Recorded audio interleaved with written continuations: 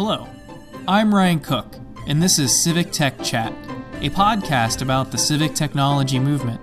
We seek to harness the power technology has to improve the delivery of public services to people everywhere. Adam, thank you so much for joining us here on Civic Tech Chat. Could you introduce yourself and tell us a bit about what you do? Yeah, hello everyone. It's Adam here, and I make the videos for Gameplay Review UK. I guess I do lots of things, but focusing on the videos, at the moment I try to make creative videos using Kerbal Space Program that also help teach people the history and science behind spaceflight. It's kind of it. It's kind of what I'm doing in a nutshell at the moment.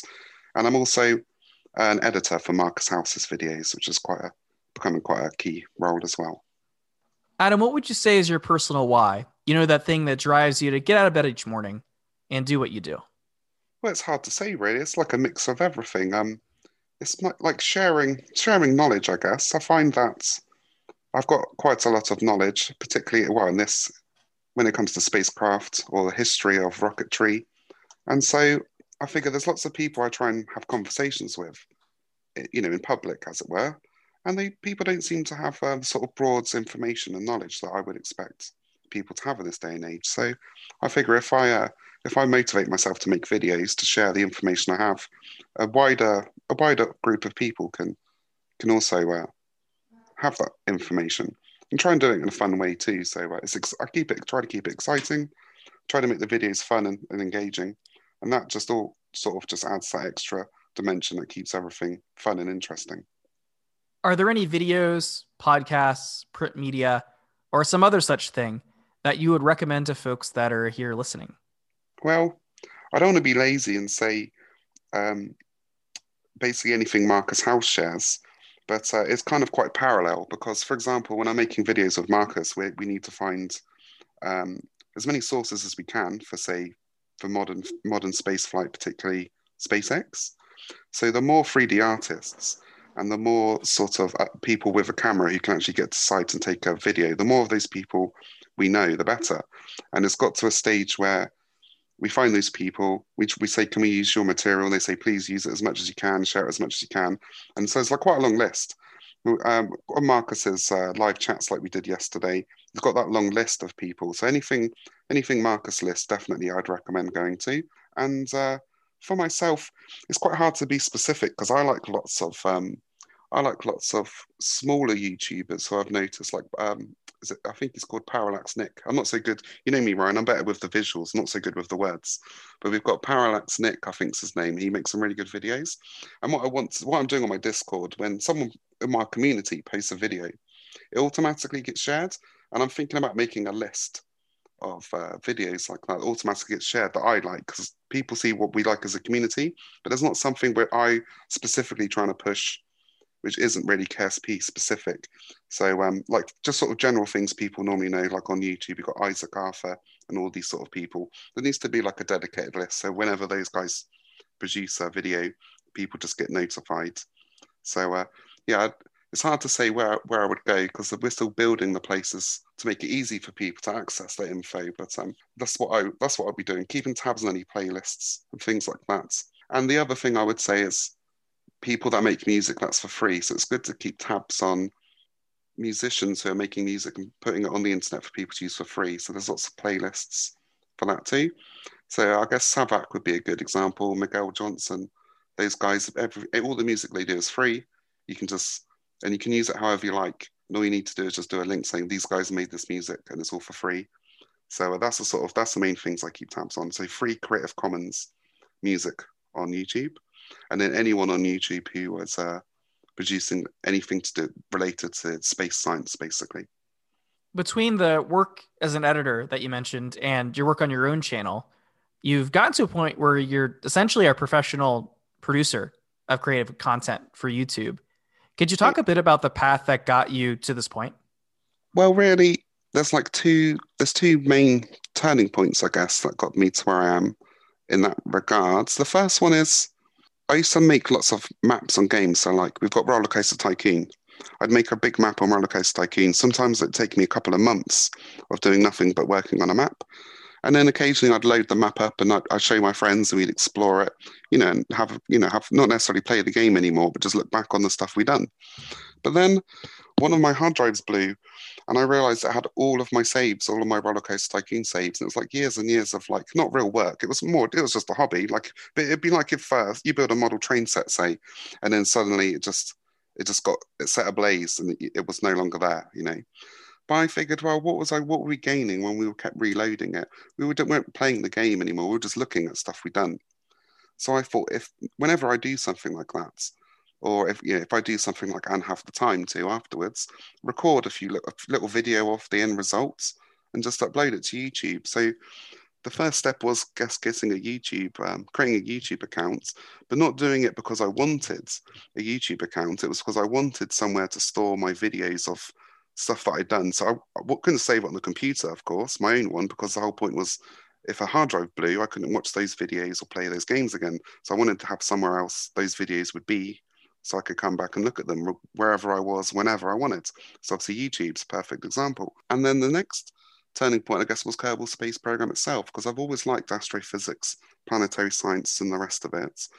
And I thought, well, this game's perfect because it's just well, actually, one of your later questions, I think, leads into this, doesn't it, Ryan? But a Kerbal Space Program is good because it's a game, but because it is using real physics and relatable parts, you can use it to create quite realistic spacecraft. So when that game came along, I was like, well, I love this game.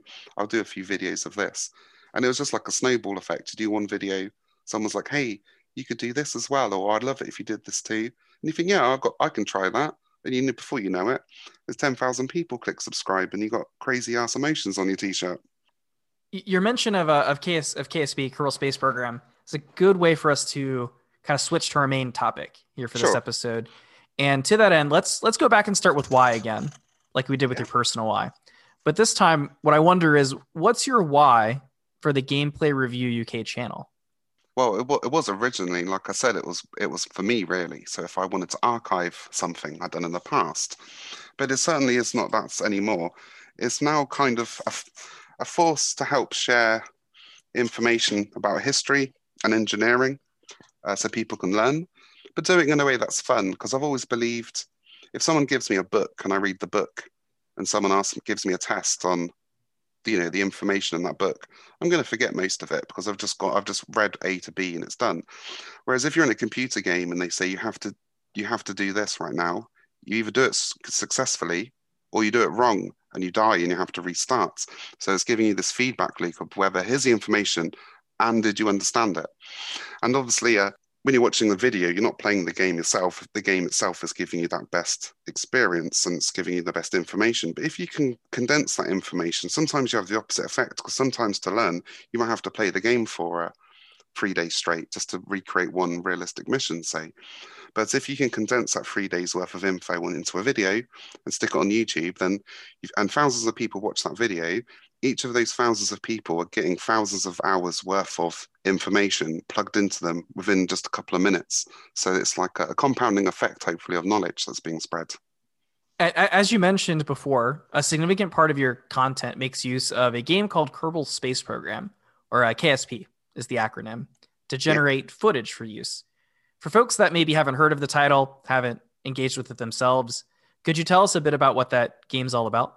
Well, originally it was just at the simplest terms. It was just a way to understand orbital mechanics, and it wasn't even. I don't even think it was 3D. I think it was 2D, and it was very similar to an even older game. I can't remember what it's called. I think it was just called Orbiter. So you'd have but unlike the original games, we just had a little picture of the lunar module, and then it had you just told it where to go. With Kerbal, you had a couple of fuel tanks, a couple of rocket parts, and you had to add a computer to control it. So you had to assemble it. But this is still very simple. We're talking like a cylinder, or even just a rectangle that's representing a cylinder with a little effect at the bottom to cause the exhaust. And then you can see how you can gain altitude and gain horizontal velocity to try and get into orbit of the circle, right? But people liked it so much, and the guy who was developing it kept adding and adding to it. And it's ended up as a place where you can do full-blown 3D simulations of pretty much any analog of any sort of any mission that's gone into space you can think of, really. It's almost like the community tries its hardest to push itself to where we can find a craft that is that's unmakeable. But there always seems to be a way to make them to an analog to some extent. So it's very good.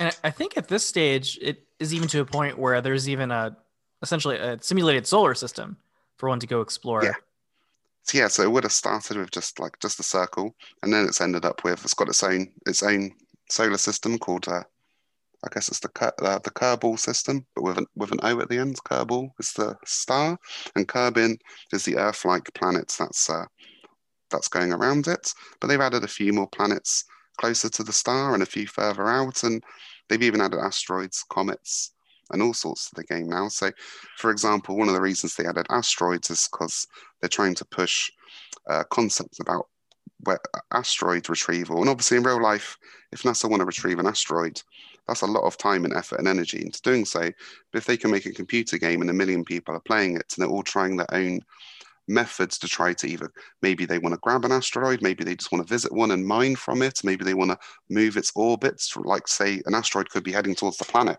right now and we wouldn't know how to fix it. But if you had 1 million people all trying to fix it at home on the computer with a quick simulation, and then say you got the 10 best examples, you might actually have the foundation there to deflect an asteroid better than just letting NASA do it on their own, you know. The potential's vast too, because it's a physics emulator. It's not perfect, of course. It's extremely watered down and simple, but you can do things like you don't have to build spacecraft. You could build a car, you could build a train. You could try and build anything really that has physics. But obviously, the game lends towards making spacecraft is the best way to go, really. So that's what it focuses on. Something that's neat about what you do is how you're able to create rather accurate replicas, showcase different craft for different eras in your videos. I think this is something you were alluding to a bit in one of your earlier answers. Can you tell us a bit about your process for trying to create a recreation of one of those craft? It's hard to say really, because it became more and more sophisticated over the years. Originally, it would all be from my memory. So the first sort of wave, you could say, of videos, I just thought, I'm playing Kerbal Space Program. It's like a sandbox. So what are the goals here? What am I actually doing? And I thought, well, why don't I try and copy some of the things that happen in real life? And then, so that's I don't have to get bogged down with trying to make up a mission. I'll find a mission that already happened and try to make an analog, and that I'll learn what happened in the mission. I'll learn the history, and plus successfully achieve it, which means I've got the knowledge base behind. Like I say, if you do something like that, you're going to remember it. If you just read the book, you forget it. But if you research something, build a replica, go through the whole process of the mission, you pretty much remember it. At the time, I would consider myself a space buff, because no one I knew more about space than me, because it wasn't like the internet and everyone is on the internet now. Most of the people you knew, you'd met around town or whatever at school. And no one really knew about space. I'm like, well, I know more about space than most people I know, so I'll just do it all from memory. And I did it all from memory and looked back and I thought, hold on a minute, if I look at if afterwards I look at a picture or a photograph of the probe, I was like, that was a nice video. I'll look at a photograph now. And I started to think to myself, shouldn't I really be looking at the photographs first and not doing it from memory and trying to make it good? Because every time I do a craft, I look at something and think, nah, that wasn't actually that accurate, or that wasn't that great. Really could have been better. So I think, well, next time I do one, I need to get the photograph first. I need to get a 3D model. There's loads of information I don't know that exists. So research it first, obviously.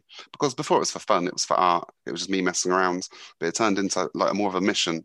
I noticed there was gaps. For example, if you Googled first animal in space, and it quite often says like the dog's the first animal in space. It's not, this is the first animal in orbit. So even just simple search terms on Google weren't correct.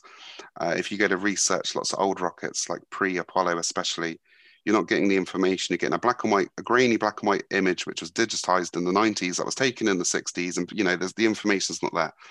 So if you can recreate that in a computer game, or any simulation for that matter, history's being brought to life in a way that it's not like the Second World War. We've got millions of hours of video of the Second World War, and we can then make a game on top of it. It's almost too much information. Whereas with lots of old rockets especially, you've got one grainy picture and a random, something random someone said in the past, and you've got to convert it into a rocket. And that in itself became a massive challenge. I'm pretty proud of that too, because you've got examples like Mars 3, which is a spacecraft which is really hard to get the whole all the information about that spacecraft. You've got one tiny grainy video of how part of the lander works. You've got, you know, how the Proton rocket it launched and worked, but there's no actual real footage that's connecting that craft with the rocket. So you have to there's lots of codes you have to fill in, as it were. That's got to fill in lots of codes yourself. And but when you get to the end result and you realize what you've made is it's pretty much as close to the best you could have done with the time you've got and the information you've got. It's pretty satisfying. It's pretty it feels very worthwhile. Something that also sticks out to me is the way that you managed to weave historical footage in together with game footage from KSB in order to tell a story about, you know, some sort of historical event. Can you talk a bit about the way you go about doing that and how that impacts the way you're trying to tell a story? There's loads of ways to you have to start worrying about that. There's all the obvious stuff I won't go into, like you have to make sure it's copyright, using stuff that's not copyrighted. If say we were going to make a video now, a rule of thumb would be anything by NASA is not really copyrighted. Occasionally, like NASA might hire a photographer that does something which is not directly through NASA and it makes it more complicated and all this. But 9 times out of 10, if you're looking at an old NASA documentary, you can use some clips from it, as long as you're not just stealing the video. It's your video. It's revolves around your craft or your creation, but you're also adding some bits NASA also did for support. Now, generally, the flow of the video almost is dictated by the music. So I'll get the music and the tone and almost score the video. I think it's kind of good because I think it keeps my videos short. I could probably do like my hour-long video, which I really like. That's what I'd want to do the most. But not many people either have the time or they didn't quite get it and stuff like that. I do it. You see my hour-long special, Ryan. It's good, but it's a bit arty-farty, you could say. You might not necessarily get it first time. So if you let the music dictate the actual video, and then if you try and find ones that are about 6 minutes long, or if you want to make a longer video, you get a 6-minute long video, splice it in half and mix it so it sounds like a continuous song, and then you just kind of let the music take over, as it were, but just keep in the back of your head what you want the story to be. So Apollo Soyuz is probably the first good example of it, because before Apollo Soyuz, the clips were very minimal. Like if I sent a spacecraft into space that I'd made, but I wanted to show the actual photograph it took, I'm not going to make a pretend photograph. There's the photograph it took to go with it. This is, here's the spacecraft plus this is the actual photograph. How cool was that? But people are like, no, we want more. And I'm like, yeah, it's supposed to be original content. But I'm thinking if I do properly splice and mix and rehash as much content as I can, it really becomes original content and transformative, right? So we're doing that sort of stuff. And Apollo Soyuz, again, is a good example because before Apollo Soyuz, most of the craft I did because I really liked them. And just the history was just added on top because I thought that's just, nice information for people to have too. But Apollo Soyuz is the opposite because all the hardware they're using, apart from the adapter so they can connect the two different spacecraft together, is all basically old stuff. It's just an Apollo, you could call it an old Apollo and an old Saturn 1B and an old Soyuz. Basically, docking, that's all it is. It's just 2 spacecraft launched and docked. And as far as big milestones and stuff is concerned, as far as new different hardware, which is what I like to focus on, there was none of it there. But the history of the actual launch itself is the first mission to me where it's more gripping than the actual hardware itself, because you've got these 2 enemies that have been competing with each other for ages. And instead of trying to blow each other up, they're like, wait, we should join forces and make a space station, because ultimately it led to the creation of the International Space Station. It was like the foundation for those, because it was docking the Russian and the American spacecraft, leading to the docking of full-blown modules. Plus the actual guys that went up there. Normally, even though the astronauts obviously are amazing, I always put them second, because to me it was more about the engineering and the physics. Like Neil Armstrong's awesome, but it could have been anyone in that capsule. It was the actual capsule itself I was trying to focus on more. You see, so that didn't necessarily matter. But when you get to Apollo Soyuz and you realize some of the guys on the mission, like Alexei Leonov, who was the Russian, he did the first spacewalk, all these first guy to draw a picture in space, and just all these crazy things, and the amount of like legacy that all of those people had together, plus the people that made the craft, and then the effect it's led on us, and the effect it led on me to make that video, and everything all came together into like one big video. So that was probably the best way to put it all together. And you made mention of that longer feature that you had done. Could you talk a bit about that? Like, what is it that you like about how that came together versus some of your other content? I liked that one because it was the first time where I used the kind of the skills that I'd learnt and all of the resources I could pull to make a video that I wanted to see for the first time in a while. First, I was making videos I wanted to see, but they were rushed, or they were just, oh, look at this thing I did, lol, etc. Whereas it got to the stage where I've been making these videos for over a year, like almost with a professional mindset, but it's almost been too professional.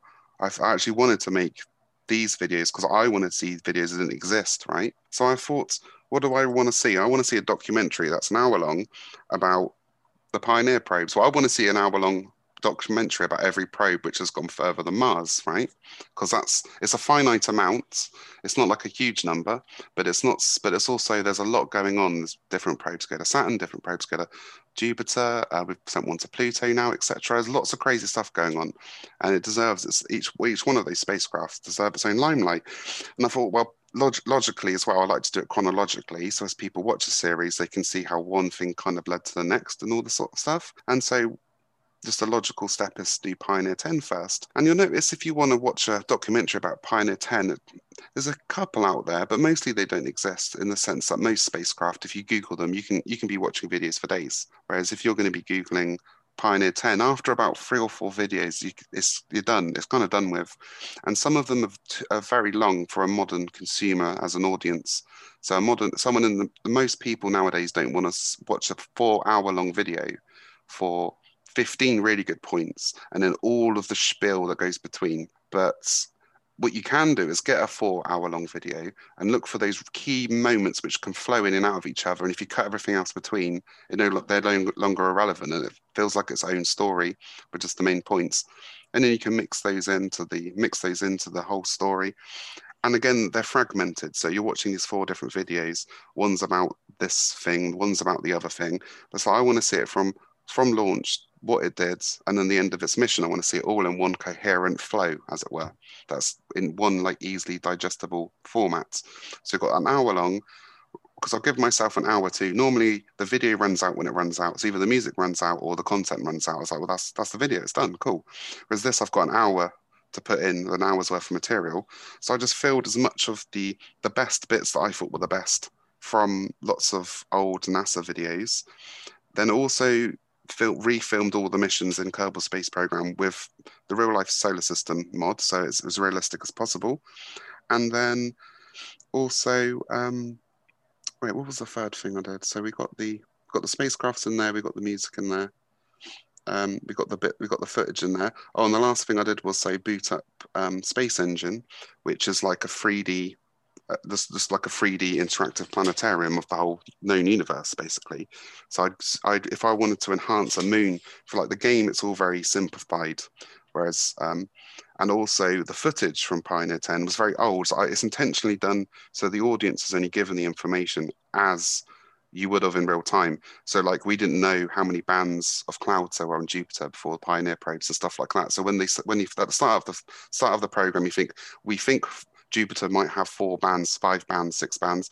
By the end of it, it's kind of like Jupiter has 16, 17 bands, etc. So even though we're in the future as an audience, you're trying to drag you back just to see for a moment, so you feel like you're almost put in the shoes of the person just before there was the mission. So the information that they had before and the information they'd have after, instead of now, like I said, you can look back and you can get all the information straight away if you want it.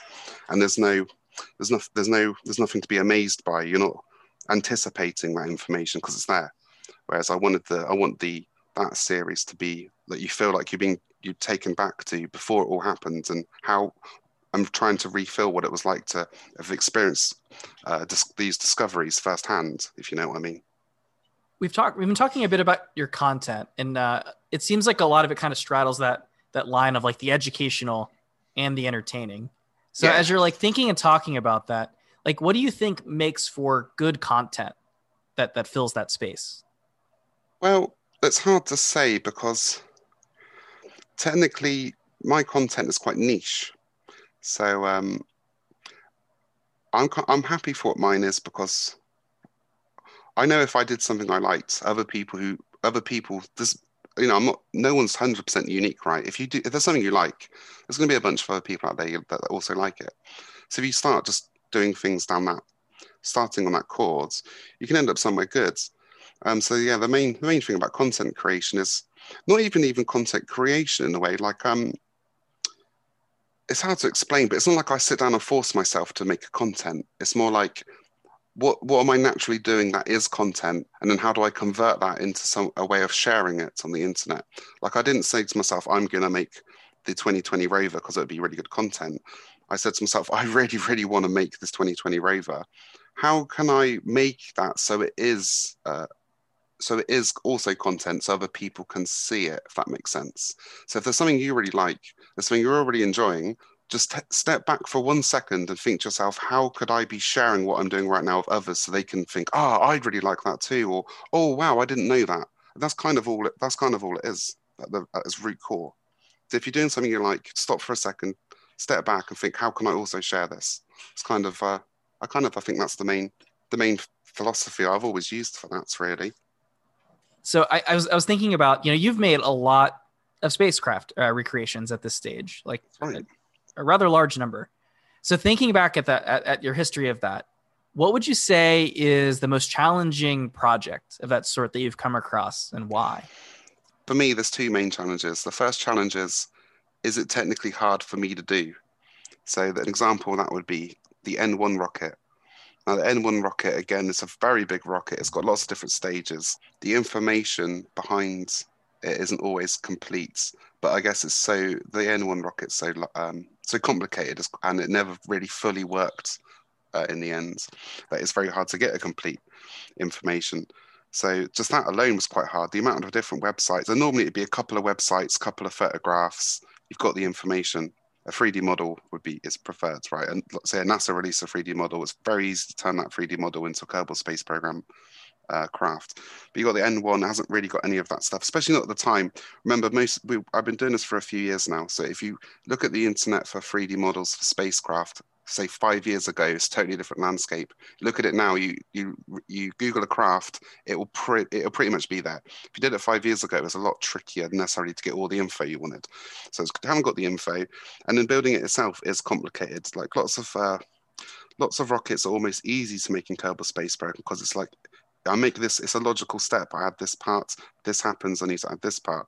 But when you get to the N1 rocket, it's this happens. Oh wait, there's no parts for that. This happens. Oh wait, but the part I have doesn't want to behave like that. It behaves the opposite way to how this example did in real life.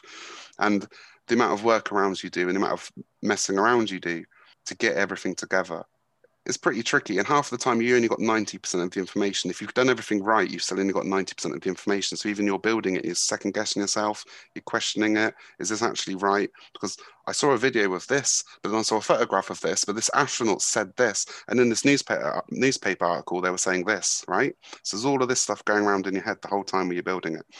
And then the N1's a good example because as the second challenge in Kerbal Space Program, which is A, can you build it? But B, can your computer handle it too?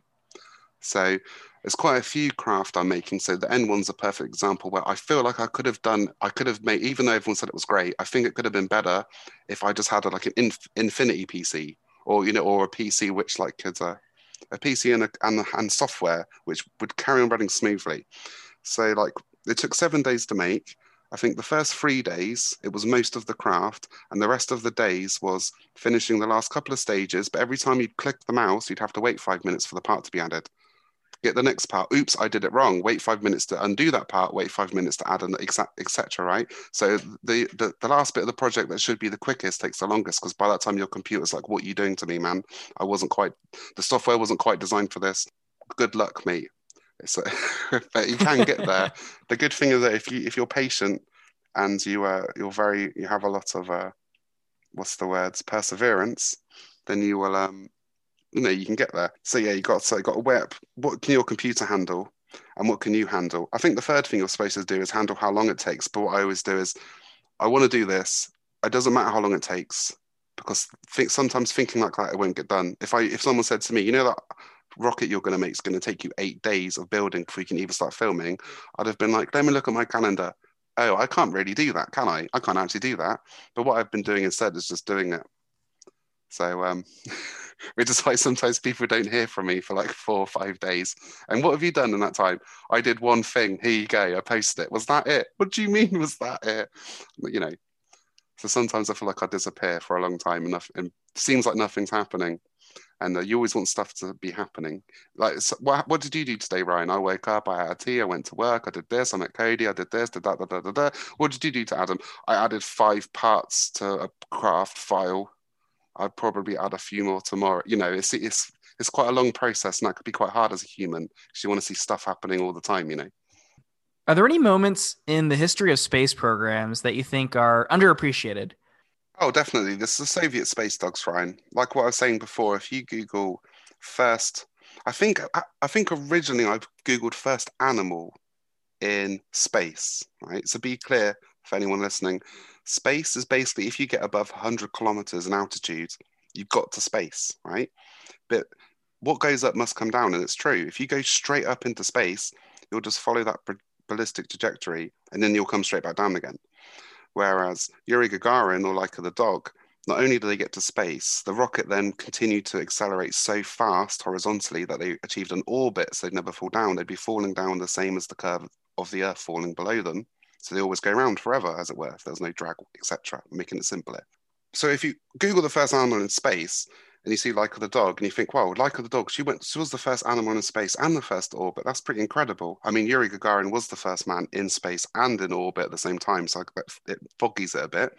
But Laika, first animal in orbit, not the first animal in space. First animal in space, actually, a jar of fruit flies. So after the Second World War, the Americans, not including bacteria, so the Americans got some V2s and they took them to White Sands, New Mexico, and fired them up into space to test them. After a few, one guy was like, this is the story. One guy is like, if we put a jar of fruit flies in that rocket, we would have sent some animals into space and we can see if they survive, etc. So literally the first animals were just some guy thought put a jar of fruit flies. It was like a last moment thing, put a jar of fruit flies in there. And then they did a few other things at White Sands, like they sent a few small monkeys, primates, I can't think which species they were, but very small ones in little canisters basically. And they were almost like biological units. They put a little Reese's maquettes, is that what they're called? In a little canister. And it was just like you could call it a biological piece of equipment. They didn't care it was an animal, they cared it was biological. So they would just put it in a canister, fire it out there. Did it survive? Did that life form survive? Type deal. But then when the Russians came to getting their rockets underway and they started sending dogs into space, it seemed a little bit less clinical and a little bit more like the dogs were doggy cosmonauts, right? So before the Soviet dogs came along, pretty much anything biological put into space, I mean, even other animals, non-dogs, in fact, that the Russians was putting into space were kind of treated like an experiment. Whereas the Soviet space dogs before Laika, and where Laika was one of them, were the first cosmonauts. I really think that's what's kind of understated. Who was the first person in space? Yuri Gagarin. No, it was these dogs like Gypsy and Danzig and all these other dogs, right? They were the first ones into space. It's the thing which I think everyone should know, which no one knows. I think it's probably safe to say, based on our conversation, that you're somebody that sees space exploration as being an important public good. Oh no, it's essential. There's 2 types of civilizations. There's ones that go into space and they stop asteroids from colliding with the planet and understand how everything works and they survive. And there's the other type who do what they want hedonistically. Mm-hmm. They try and rush everything. They get what they can done because it's easy for them and it's convenient. They don't think about 10, 15, 20 generations down the road. Those civilizations don't exist. Look around, so we don't see any that did that. They're all gone.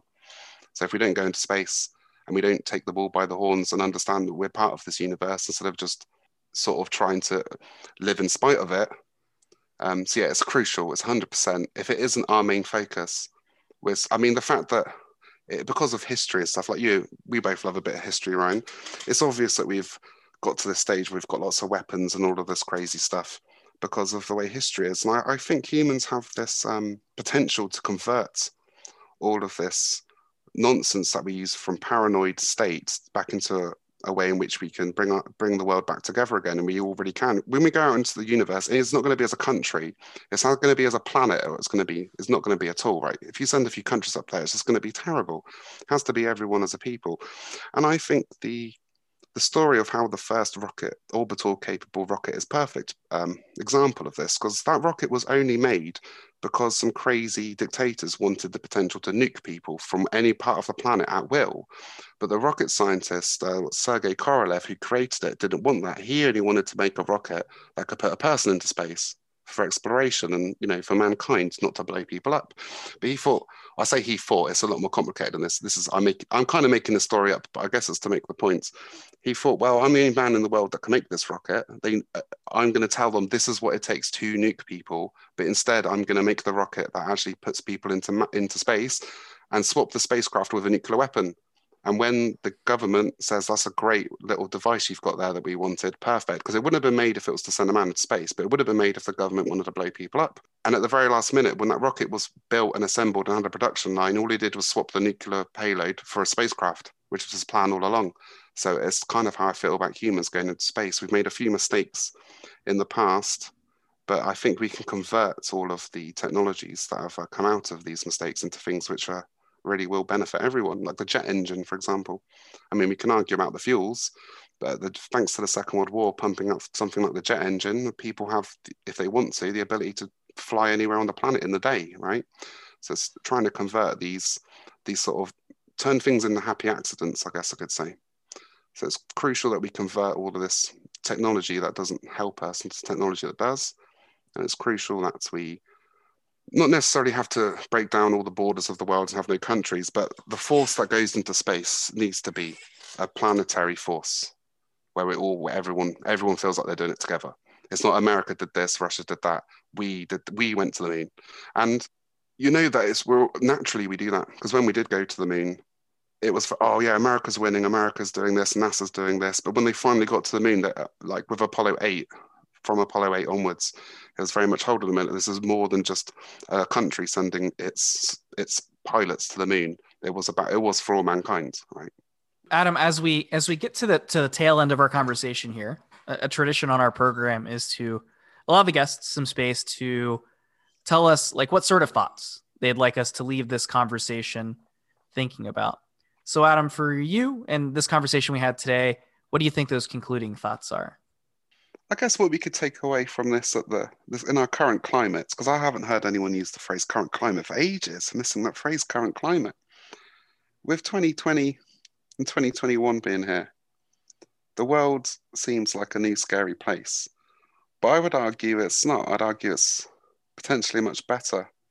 But anyone who's trying to move backwards and try and live how we were living before the new normal, I think they're going to be disappointed. I think what we need to do is start looking more into the future and planning more ahead and bring people together. And always remember, you always have a choice in what you can do. And it took me years to learn this. So I could have played the computer games and never shared them. But I thought I'd take that extra bit of time and an extra bit of effort to share them, right? And it wasn't much extra effort. It's just a few extra steps, you could say. And instead of being someone that plays computer games in their bedroom on their own, who no one's heard of and has no friends, it's like I feel like I'm the center of my whole community, just because I shared a few extra videos and just tried to include people with what I'm doing. So always include people. And if you have the option of saying something, I know it sounds silly, Ryan, but if you have the option of saying something nice or saying something horrible, just say something nice. Because the problem I had a lot when I was younger was I liked to play pranks on people and stuff. And I wouldn't think if it wasn't nice or not. I'd think, is it funny? And is it not too bad? They'll go, oh, Adam, that wasn't very nice, but oh, that was funny. But I could have spent that time doing something nice instead. And if I'd have had the choice and have thought about it, I would have done something nice every time. Try and include people and pull people together. If someone's your enemy, it's just because you've had miscommunication. It's because you haven't had time to work things out, that's all.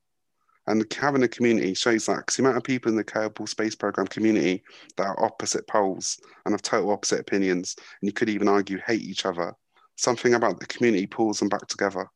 So yeah, give everyone a second chance, and you never know what people are capable of. You really never know what people are capable of. Everyone's there to help. You just don't know it. Adam, thank you so much for taking the time out of your day to join us here on Civic Tech Chat. I think we've jumped into a pretty interesting topic here that folks listening are going to get a lot out of. You can follow us on Twitter using the handle @CivicTechChat, visit us on the web at civictech.chat, or subscribe to us for content updates wherever it is you download your podcasts.